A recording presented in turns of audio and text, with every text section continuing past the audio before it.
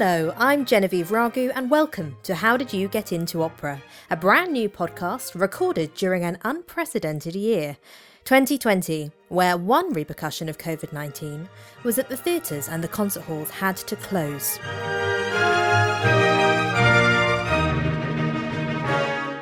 In each episode of this podcast, I'll be talking to a different person who works in opera to find out more about the impact of this global pandemic on their lives, how they've been staying creative in lockdown, and what it was that got them into opera in the first place.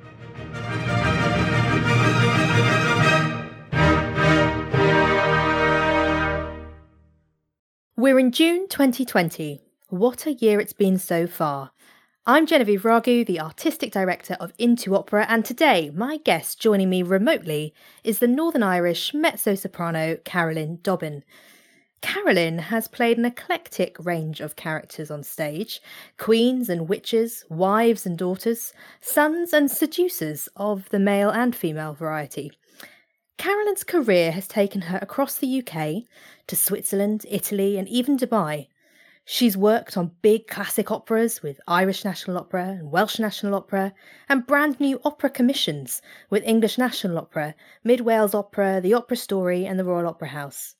But not only that, Carolyn has also commissioned music herself as part of the Northern Irish Song Project that she launched in 2017, with the aim of collecting forgotten songs by Northern Irish composers and producing some new ones too.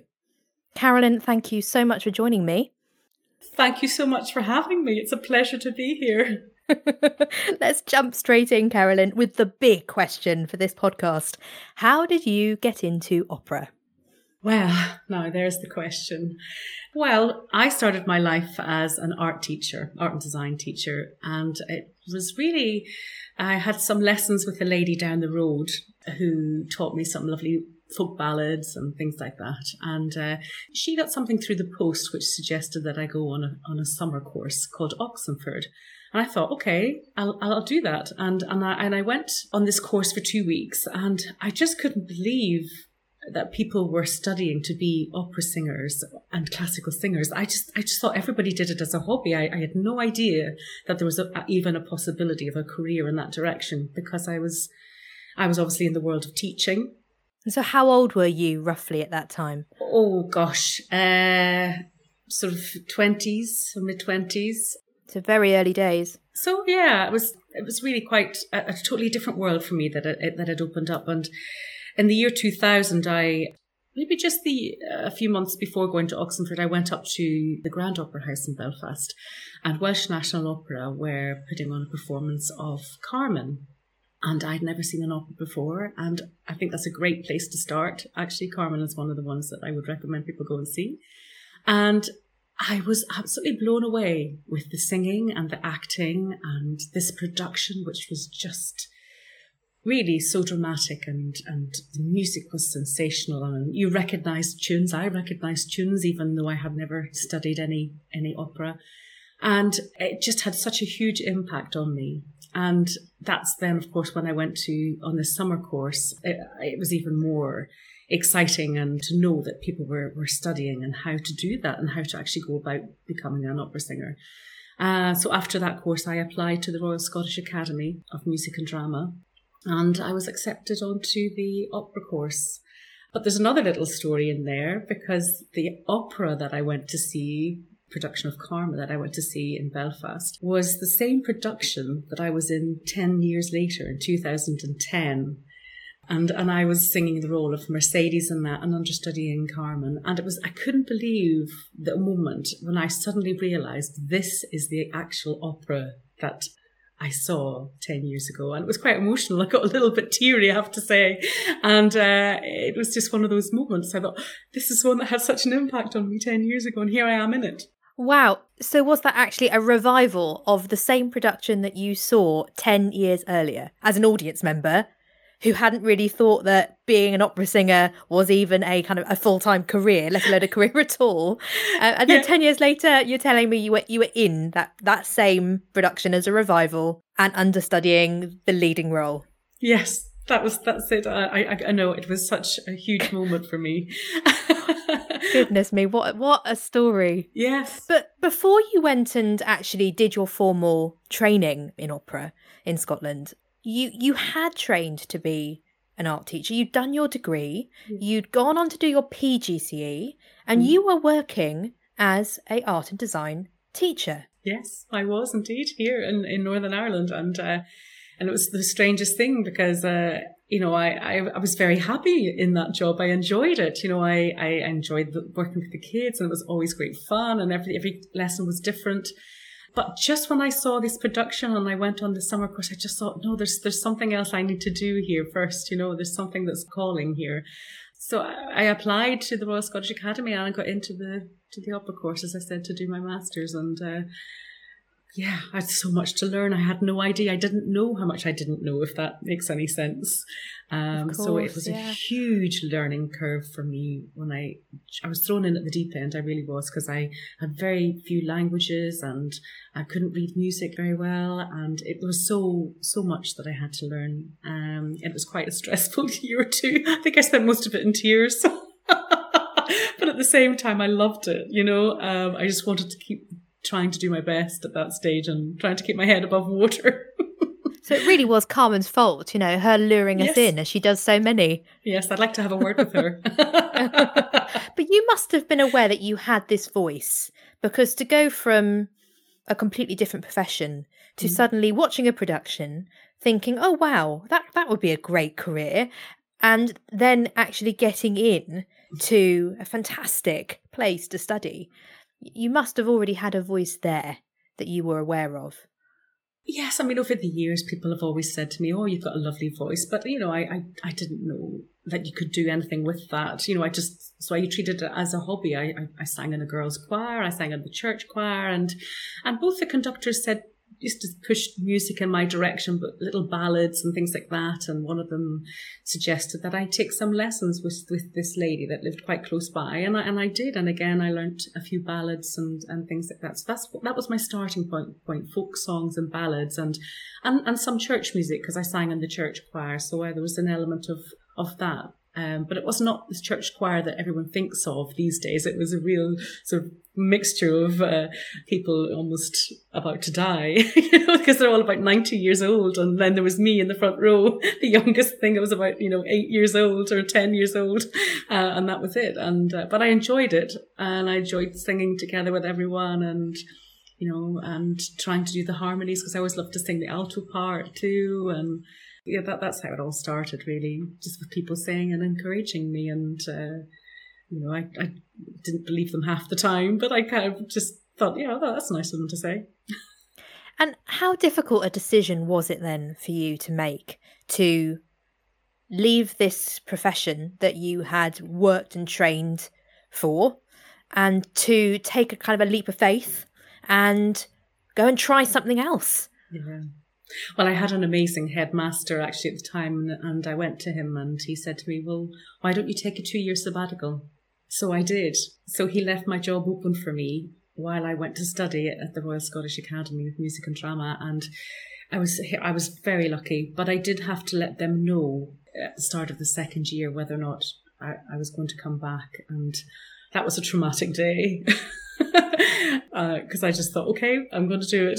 I don't think I can go back now that I've started this wonderful journey and meeting so many creative and fabulous people along the road and inspirational people. I just didn't think I could go backwards. I had to keep going forwards. What hooked you in? Oh, it was just the music first and foremost. My singing teacher, Pat McMahon, at the time was just so amazing and patient. And it was just, there was various people along the road who helped and encouraged me. There was Hester Dixon, who was actually the mother of Malcolm Martineau. She was my pianist at the college. She played with me on all the competitions that we did, and she was amazing.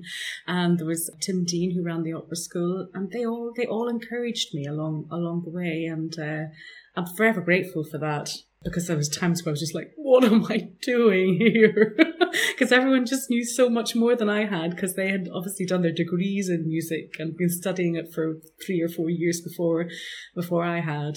But I was trying to slot it all into a year and a half, 2 years, It takes so much courage, I think, to pivot and try and do something different. And I mean, that's very resonant now, I think, to so Mm-hmm. many people, because there are so many people now who are considering those changing the career, Yeah. sometimes changing the career of a lifetime. And, Mm-hmm. or we're seeing businesses, as I said, pivoting and changing what Yes. they produce and how they produce it. Yeah. And so it is really interesting to hear, I think, those stories and those Mm-hmm. success stories when people have taken that courage and found that resolve to take that leap of faith and make Yeah, those changes. absolutely. But is there anything you miss about that lifestyle, that other life? Yes, of course. I mean, I miss the regular salary. I miss the structure of a day, that you knew when you could do things. That that there was the day was very structured. I mean, I was run by bells. At the end of the lesson, the bell would go off. That's the end. So the whole day was structured like that. Whereas now I have to structure that myself. So I have to be very self-disciplined. I was going to ask you, how would you describe, in contrast then, the life of an opera singer? And I mean, in an average year, shall we say pre-2020? Oh gosh. Well, you really do have to sort your day out. I tend to write lists the night before of what I have to do the next day, and whether it's I still have a certain structure. You get up in the morning, you maybe do a bit of exercise or whatever, and do the admin in the morning a little bit. But then you have to study a role. I like to do all the study in the morning because I don't like to sing that much in the morning. Being a mezzo, I like to sing in the afternoons. And I tried to keep doing that all my life. But anyway, so in the afternoons, then I would sing, and that's when you would start to work on the technical side of things. But the morning would be primarily for learning a role, or working on the languages, the translations, and so on. But that's a basic overview. That's very, very simplified version.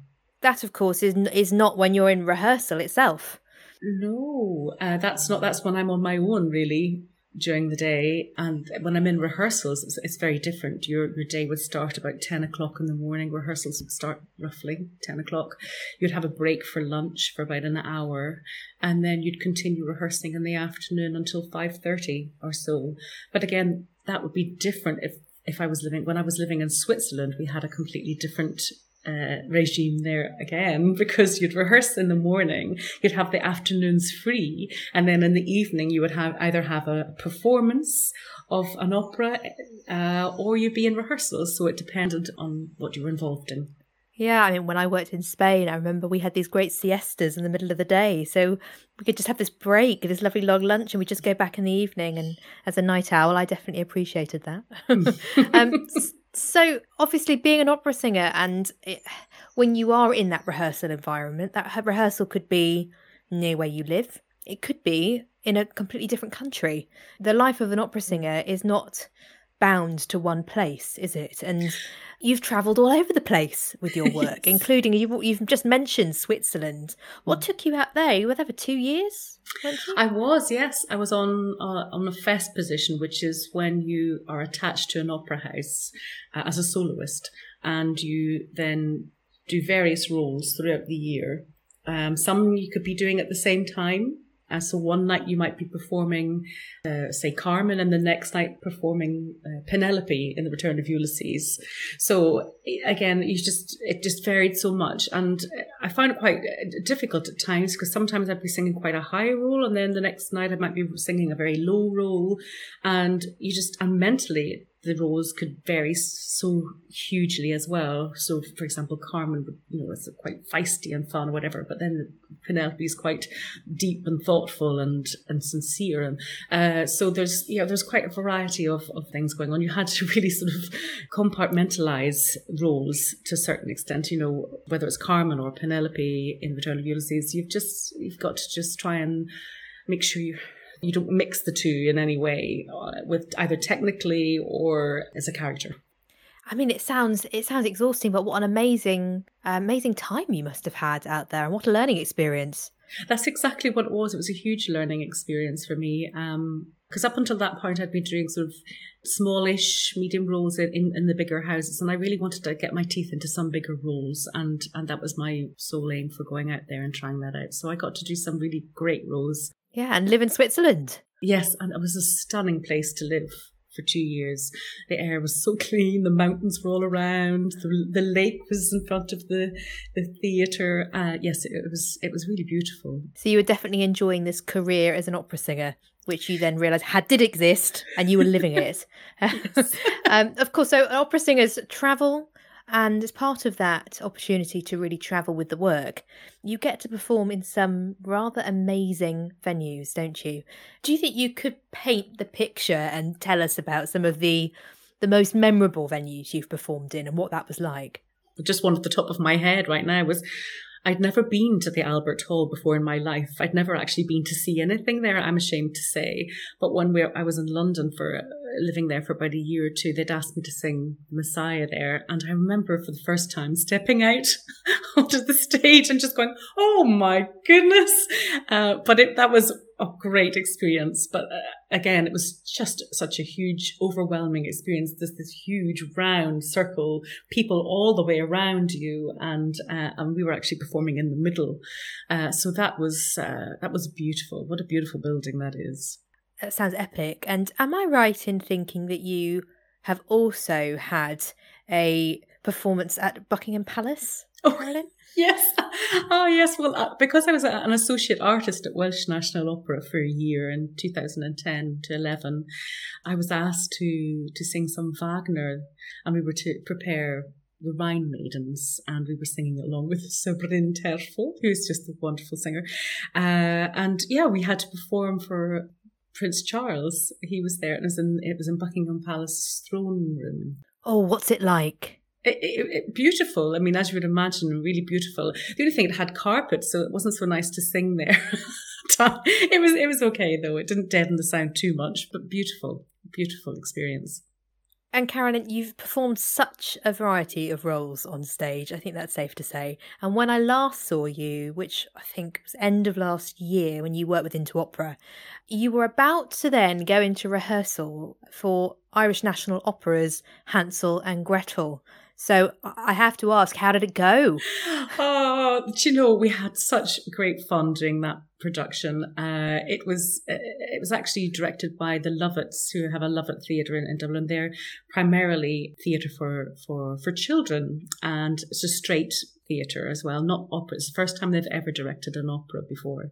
But they were a husband and wife team, and Marian was the one that had the vision and the overall view of everything. And then Louis, who's normally an actor, they brought the best out in the witch, I think. They wanted a very glamorous witch, but they wanted also a very strange witch.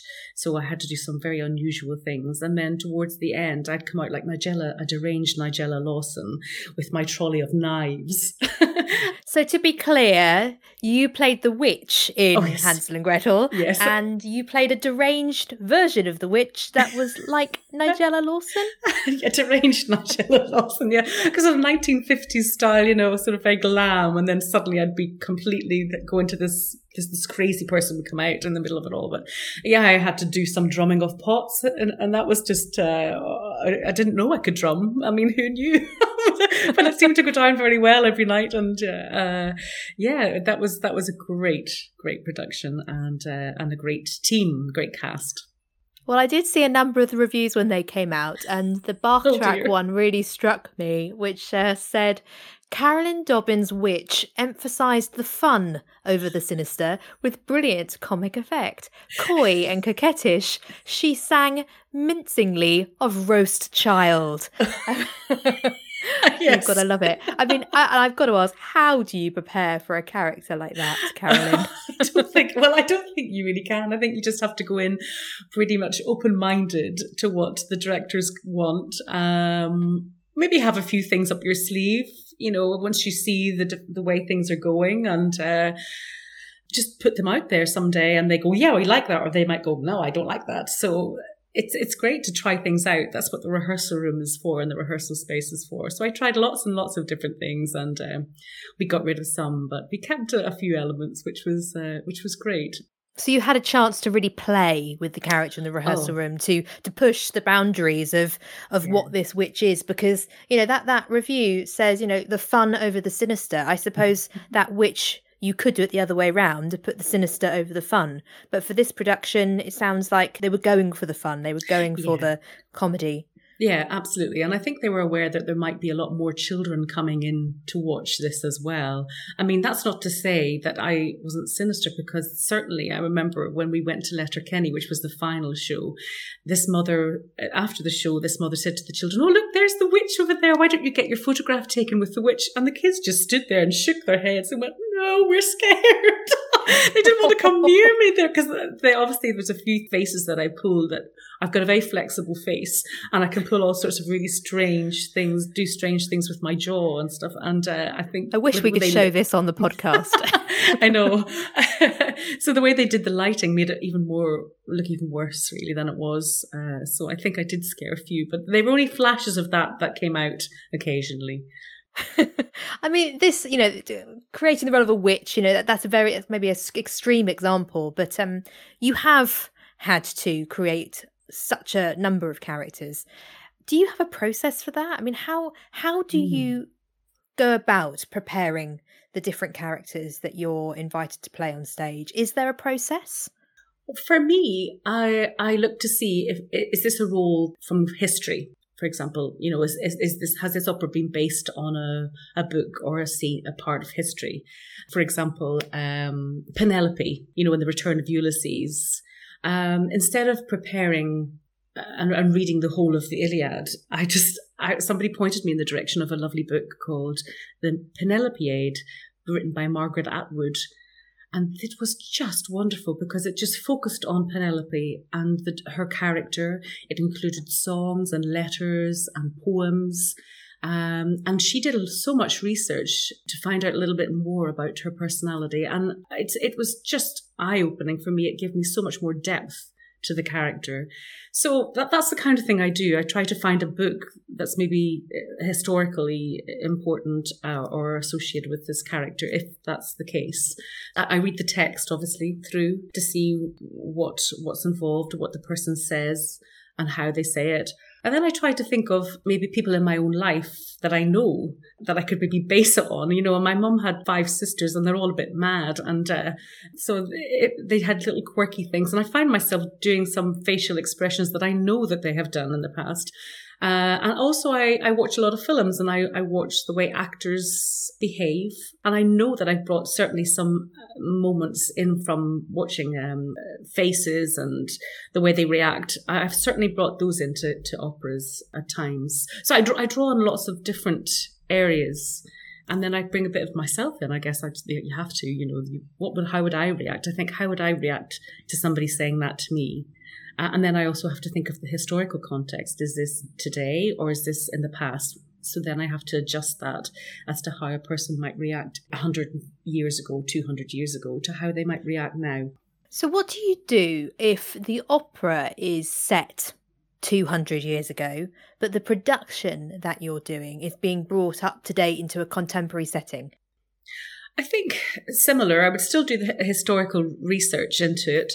If it's modern, then that's fine. I can put a lot more of myself and people that I know into the character, because that's how they are today and how somebody would react today in a more casual way. Whereas if it's very period, you've got your costume to think about as well and how you sit down, because you're going to be hemmed in with a corset and a huge dress, and how you move around, and everything would have been probably a little bit calmer and stiller and than they would be in a more modern setting, perhaps.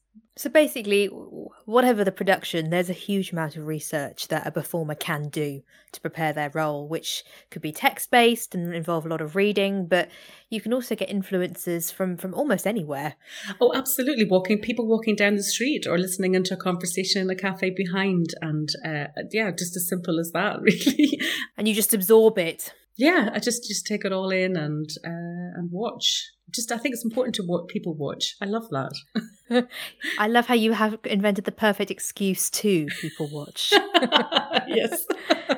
So, of course, things have changed somewhat over recent months. I mean, did you manage to complete the tour of Hansel and Gretel? We did, actually. We finished our last show, I think, was the 8th of March. And there was all this talk about a lockdown possibly happening. So I was still in Northern Ireland at that point. And then I heard on the grapevine that they were going to be locked down at the end of the week or the start of the following week. So I thought I better get on the ferry and get back to London so I could be with my husband, just in case one of us got sick and we'd have each other to look after one another, if that makes sense.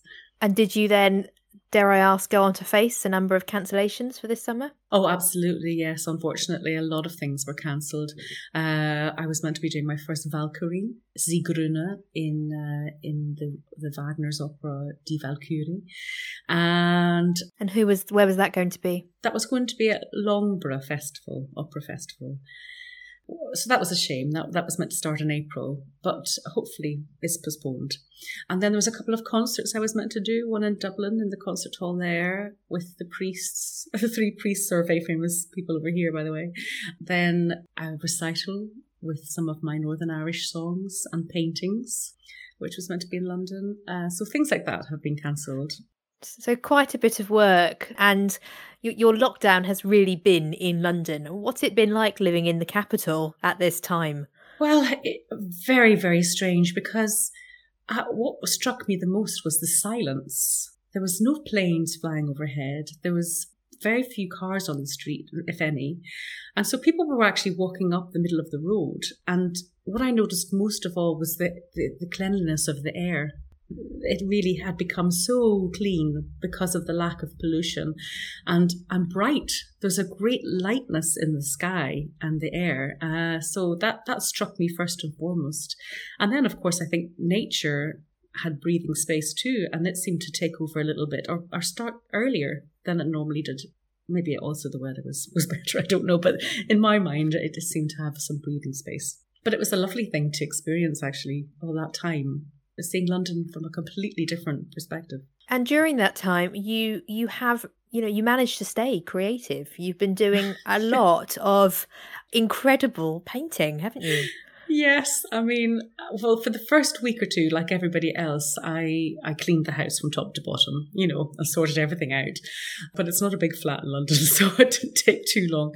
So yeah, I just decided I'd get on with what I've been wanting to do for a while, which was a lot of paintings. And it was because I've been painting in a short space of time, I noticed my technique was developing much quicker than it normally would. And I was getting a bit more confident with it as well, because I was concentrating just on painting. And for some days I would churn out 2 or 3 paintings, in a day. And then other times I would just take 2 days off because I just didn't feel like doing it. And I did something else. But it was amazing I was painting things that I really missed. I was painting a lot of landscapes from home, seascapes, and then I was missing people from the industry. So I started to paint Anthony Negus, who was going to be our conductor for the Wagner opera at Loughborough, and then went on to Sir Bryn Terfel, and then some friends and colleagues, Helena Dix and Tom Guthrie, just people that I've worked with that I thought they would, characterful people actually, because that's easier for me to paint. I love to paint people who really ooze charisma through every pore. I find it easier. I don't know why, but there's something I like to capture of their soul on the painting, So I've been finding my voice on the canvas.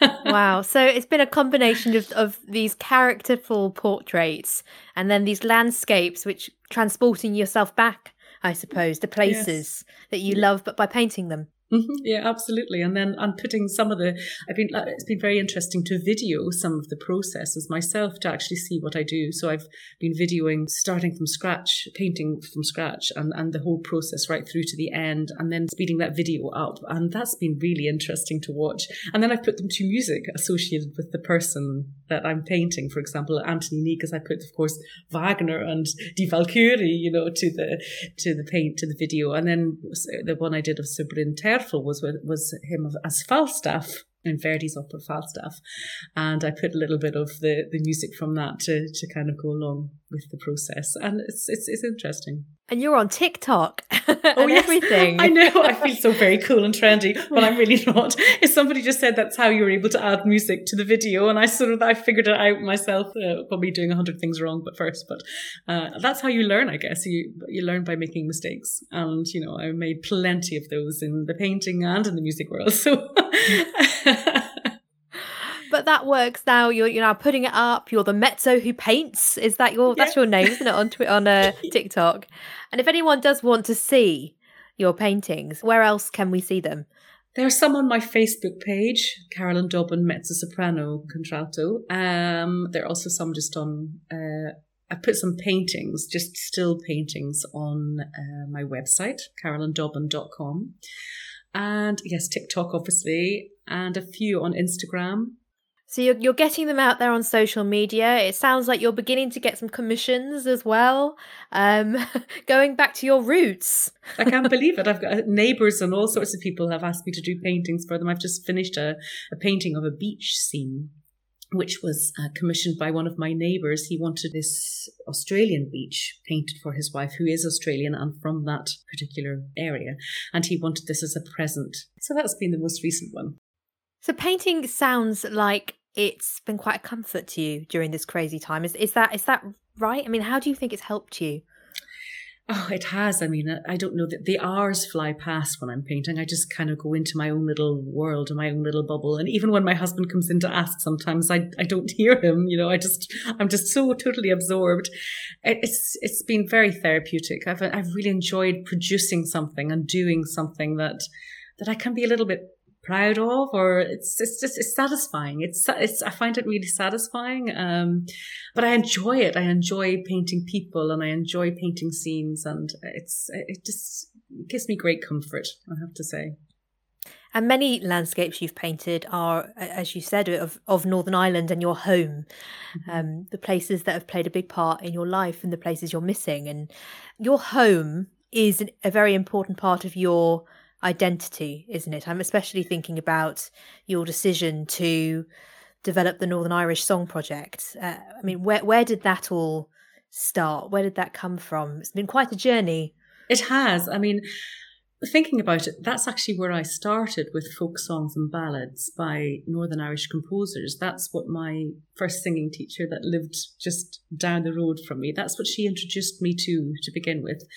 And it's almost like I've done full circle and I've come back to these pieces because some of them are fabulous pieces of work and not many of them have been recorded, if any, over the years. And Ian Burnside and myself were the first people to record Sir Hamilton Harty's songs, Charles Wood songs, and I think there have been a recording of Joan Trimble, but she was from Enniskillen, and Howard Ferguson, another wonderful composer born in Belfast. So they're so rich, they're so imaginative, and they also do have a sort of this almost Irish soundscape, if there's such a thing as a Celtic soundscape going through them, but also they have, there are a lot of art songs which could very well pass for being Schumann or something as well, which were produced by Charles Wood. So there's such a variety there, and I really wanted other people to hear those. So that's why we recorded the first CD, which is called Calano, and that was with Delphian Records. And I was so thrilled that they came on board. And it's just the start of a huge project that I have. I've collected and researched these songs. I've collected a lot of manuscripts, a lot of songs that were out of print, and a lot of songs that just simply weren't known about. And I've really wanted to highlight those in a big way. And I think other people have now sort of taken up the rein and run with it a little bit as well. But we have more to produce. There's so many more beautiful gems to record in the old category of songs. But I've also got current composers living in Northern Ireland to write song cycles for me using texts by Northern Irish poets, whether that be current poets or old poets. I've left that entirely up to them, and it's been a wonderful project. It's just to highlight all of this, and of course I've done paintings to go along with these songs. So it's of this. course you have, Carolyn. Why does that not surprise me? I know. Oh. So of course, a lot of this music we can hear on the CD that was produced back in 2018. What was that called again? Calano. It's actually a Gaelic word. It's only one little Gaelic phrase that's in the whole of the 25 songs, but it's a lovely, beautiful one. It's from it's one of the 5 folk songs that Howard Ferguson wrote, they're stunning little folk songs. In fact, if anybody wants to listen to something really light-hearted, they are beautiful. 5 Howard Ferguson folk songs. And there's one in it actually called The Swan. And it's just beautiful. And it's about the River Bann, which is very close to where I am right now. And it's all about, it's worth a listen. Well, I've got to confess, I think I've lost track of how many times I've listened to your CD now. So I will say that it certainly is very beautiful. And that's lovely. If you're looking for something to listen to during this very strange time that is going to make you feel quite peaceful and give you some time to think, it's certainly a lovely way to escape with music. Yes, it is. And so that's, definitely one recommendation I'd give in a heartbeat. But there's a lot online at the moment, isn't there? A lot of online performance, a lot of online streaming. But I mean, what do you miss most about live performance? Oh, I miss my colleagues, and I miss music, making music. We tried doing a few operas online, but somebody would send you the accompaniment, and then you try to sing with that accompaniment. But there's not that same chemistry, that same ebb and flow that you can create out of nothing. Sometimes you just create special moments with a pianist there and then. And I just miss that sort of making of music.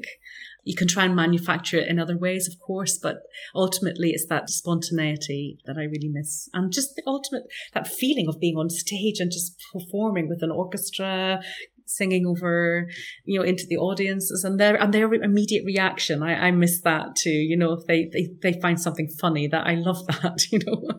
But yeah, it's the whole atmosphere. But I can understand why it's not going back so soon. But it's hard. It's hard to fill that gap. But hoping, and fingers very tightly crossed that we are back sooner than it's looking like at the moment. Are there any particular projects that you are particularly hoping will happen soon that you're looking forward to? Yes, well, I'm hoping that the Wagner will be brought back next year. And that's at Loughborough. Yeah, for Loughborough, yes.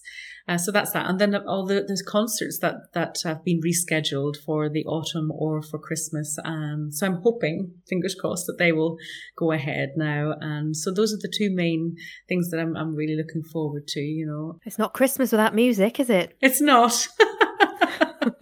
I can't believe we're talking about Christmas. It's the summer. I know. Okay, finally, Carolyn, the question that I'm asking every guest for this podcast. If you were told that you had to spend lockdown in isolation with a character from any opera, who would you choose? Who would you choose to spend that time with, and why?